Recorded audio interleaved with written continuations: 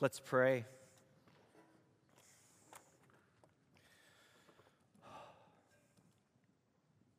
Father, thank you for this moment, for worship. God, I pray this morning that you'd open our eyes, that we would see you more clearly. Would you open our ears to hear your words? Would you open our hearts for your Spirit to form and shape us even more into your image, for your glory? We pray this in Jesus' name. Amen. Good morning. It's good to be with you again. I hope you're finding some kind of rhythm as the semester starts. And I guess I want to ask, have you ever had a moment in your life where something so deeply resonated that you just didn't have words for it? Honestly, this morning was kind of that for me. It's been over a month since we've been together, and I come in this place and I look out on you, and it just feels right to be back. I hope you have that feeling as the semester starts when you see your roommates, and it just feels good. Maybe you had that feeling when you went home for break, and you're like, yes, this. Not that, not class, but this. But hopefully you feel it on your return as well. Or if you're a Texan or from a little further south, it's the moment and feeling you get when you bite into your first Whataburger in months. And yes, it is Whataburger, not What a Burger, from Texas, just trust me. But you know it's just right and good, and that this might just be the taste of heaven. And for Californians in the room, it's In-N-Out, just In-N-Out's not as good. I know, hot take. Or for me, it's the moment after I watch particularly films made by Jordan Peele. Maybe you're familiar with his comedy sketches, but his movies, they make me stop and confront the reality of my role in the darkness of this world. For you, maybe it's a book you've read in the past, or a play that you've watched, or a quote you've read. Maybe you get this feeling when you step onto a rink or a court or a field or play a certain instrument or something else. But all you know is that something is being stirred deep within you. You can't quite put words to it, but you know what you're doing or reading or feeling or experiencing is real and true, even if there is sorrow or difficulty or challenge attached to it. Scripture begins with this kind of moment. It begins with a story, and it's a story that brings about a deep resonance on the human condition. It's the story of Adam and Eve. It's the story of you and me. And what I want to do for just a few minutes this morning is go back to that story in Genesis chapter 3. You've probably read it and heard it. You probably could tell me what it is right now, but if you have your Bibles, open up to Genesis 3 with me. It will be on the screen as well. But let's hear the story again, right? God has created the earth. He created Adam and Eve. He created man and woman, you and me, in his image, and he called it very good. But then we get to Genesis 3, and a snake comes on the scene, who's the personification of evil, of the devil. And this serpent came to Eve while she's enjoying her new life in the Garden of Eden. And we're told that this serpent was more crafty, more deceitful, cunning, and wily than any other beast of the field that the Lord God had made. And then the snake poses a question to Eve. The snake says, "Did God actually say you must not eat from any tree in the garden?" And a little surprised by the question, Eve, I imagine, was like, I think so. Just a little surprised. I think that's what he said. But then the snake, a little more directly and a little more boldly, says, "You certainly will not die.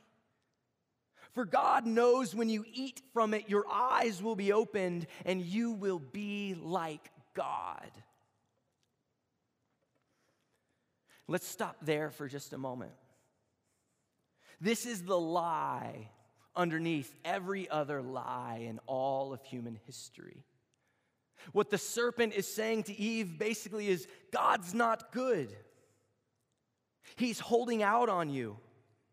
He only wants what's best for himself.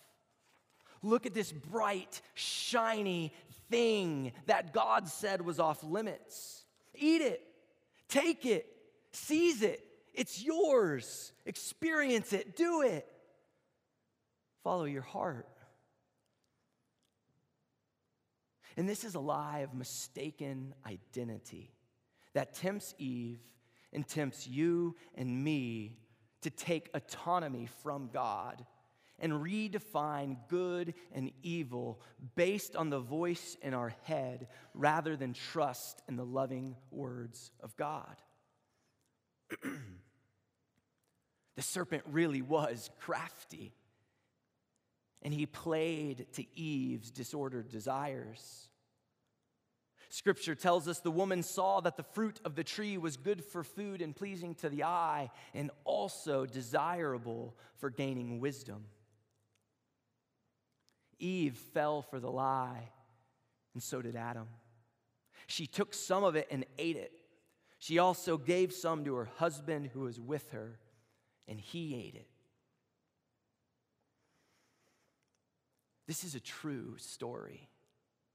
This is our story. The story of how humanity and life got into their present state. And let's be honest with ourselves for just a moment. We're not too unlike Eve and Adam. We all have a desire for social status or beauty or financial gain or the upper hand over someone. We want total control. And whatever it is for you, it just feels like it's dangling in front of us all of the time. And if we're honest, we want it.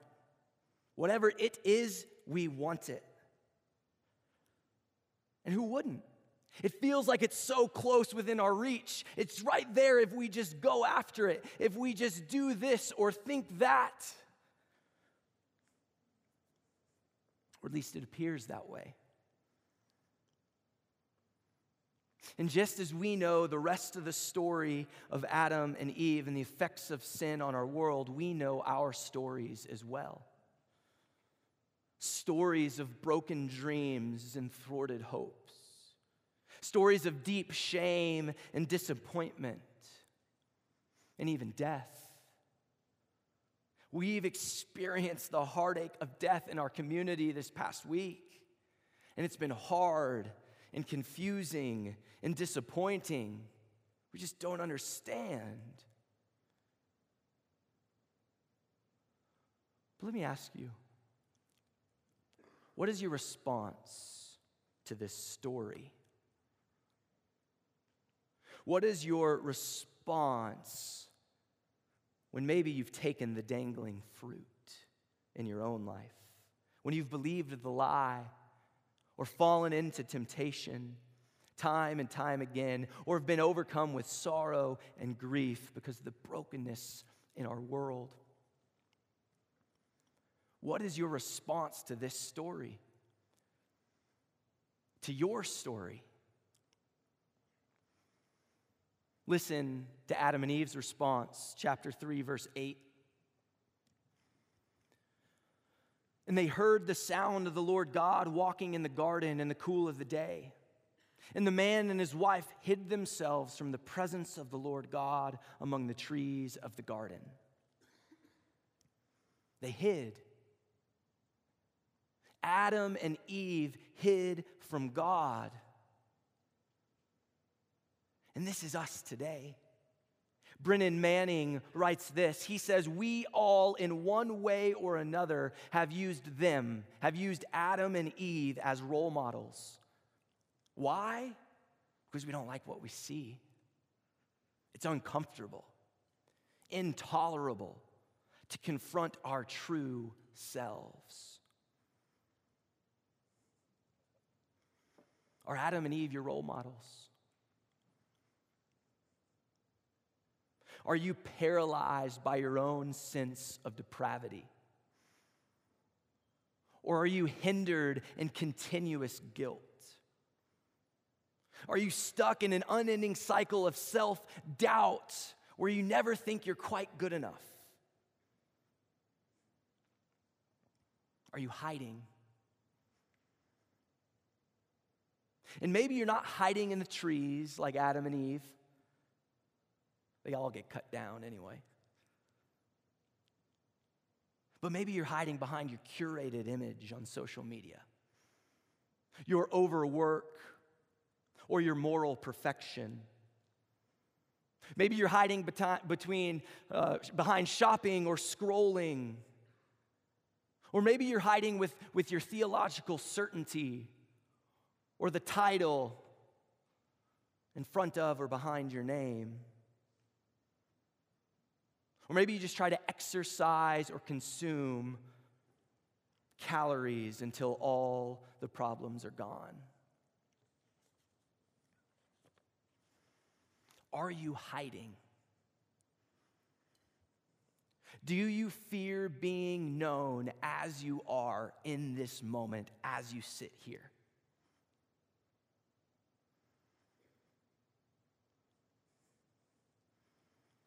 That's how Adam and Eve responded. Let's look to see how God responds. Verse 9, but the Lord God called to man and said to him, where are you? Where are you? Despite the disobedience, despite the brokenness that has now entered the world, despite death, which will now affect all of humanity and creation, what we hear from God is the question, where are you? It's not an angry, you're in big trouble, or a demanding, get over here. It's not a shame-inducing, why'd you do that? How could you do that? I'm disappointed in you. No, God says, where are you?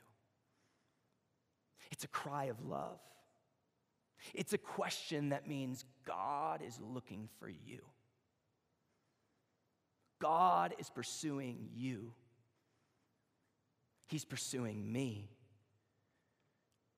And that's good news because God knows in the hiding we feel worthless or numb. He knows that in the hiding, that's where shame begins to cripple us. He knows in the hiding we begin to forsake our God-given identity as image bearers. That's what hiding is. It's a case of mistaken identity, where we're more known for what we do than who we are. But God pursues and pursues and pursues again and again and again and again, over and over and over and over. He doesn't stop. He doesn't quit. He keeps on seeking and finding. The prophet Isaiah puts it like this, therefore the Lord longs to be gracious to you, and therefore he exalts himself to show mercy to you. God wants to know you. He wants to know you so much that he sent his son to die. He wants to know you so much that he gave you his Spirit. He doesn't want to know the curated image. He doesn't want to know the person that you think you want to be, should be, or ought to be. He wants to know you right where you are in this very moment, all of you. The flaws, the darkness, the beauty, the goodness, the questions, the anger, whatever weird little quirks you can do. He wants to know them. The God of the universe wants to know you. He longs to give you grace and compassion. He longs for you to come out of hiding so he can restore your God-given identity as image bearer, as very good. And I hope this is good news for you this morning. I hope that you are listening to this story of Adam and Eve and experiencing a deep resonance in yourself, that this is your story too. I hope that a deep longing is beginning to be created in you to be known as you are by God and others. I hope that your identity as very good is being restored. And that's the hope of this semester, is to be known as we are, here and now, by God and by others. To know that our identity is image bearer of the living God, that our identity is very good. And so over the course of the next 7 weeks, that's what we're going to explore, is to be known by God and by others. And so we're going to be doing a series titled Godspeed, the pace of being known. And this is a series that's based on a documentary that was made a number of years ago of a pastor who moved from America to Scotland, and he kind of shares some of his experiences. And I want to play just a 2-minute clip for us this morning just to kind of give you a taste of what's to come. I hope that you don't feel called to leave this place. That's not what it's saying, because we can do this here. We can be known here as you go to class, as you engage with your roommates and co-curriculars and whatever else you have on your plate. And can you imagine if we lost all fear of being known? Could you imagine being free to be yourself the way God made you? That's the hope of this series. For God to flourish you. That's what Godspeed means. May God flourish you. And flourishing takes place when we're truly known by God and others. So I hope you hear that this series is not primarily about slowing down, although that's needed in a part of it. This series is about being known. It's about the pace of being known, where we are and as we are right now by God and others. And so as Aaron mentioned at the beginning, one of the ways we're going to try to do this together is by a campus-wide small group. We already have 30, 35 different small group leaders that are signed up, ready to get this going. Their students, their staff, their faculty, and they have times and locations already picked out. And we want to invite you to sign up for one of those. Or maybe you're sitting here and you're like, oh, I kind of want to lead one. Let me know. Let Angela Perigo know. We'd love for you to lead one. Maybe you want to do it with your office area or your roommates and do it like that. Let us know. We'll get you the resources. So we're actually going to take time in chapel to let you look when those small groups are and give you a chance to even sign up here and now if you want to. Because our hope is to be known by God and others as a campus community. We want to live into our identity as image bearers and very good together. And so there's a QR code on the screen. There we go. You can scan it, and we'd love for you to sign up right now. There's all sorts of different ones. Maybe you need to look at your calendar and schedule and take a little bit of time. You can keep this up. I'm going to be sending an email later this afternoon with this link if you want to pull it up on your laptop or desktop computer. Or anything else with a few other details as well. And if you sign up for one, expect information in the coming days on what is to come. And as you think about signing up, we're going to play a little bit of music.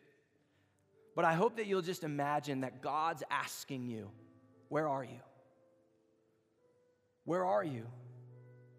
And you either deciding, you know what, maybe I can't do a small group, but I'm going to come to chapel each week. You're saying, here I am. Or maybe you do sign up for a small group over the next 7 to 8 weeks, and it's your response to God saying, here I am, ready to be known, for my identity to be restored. That's the hope. So take a few minutes, consider signing up.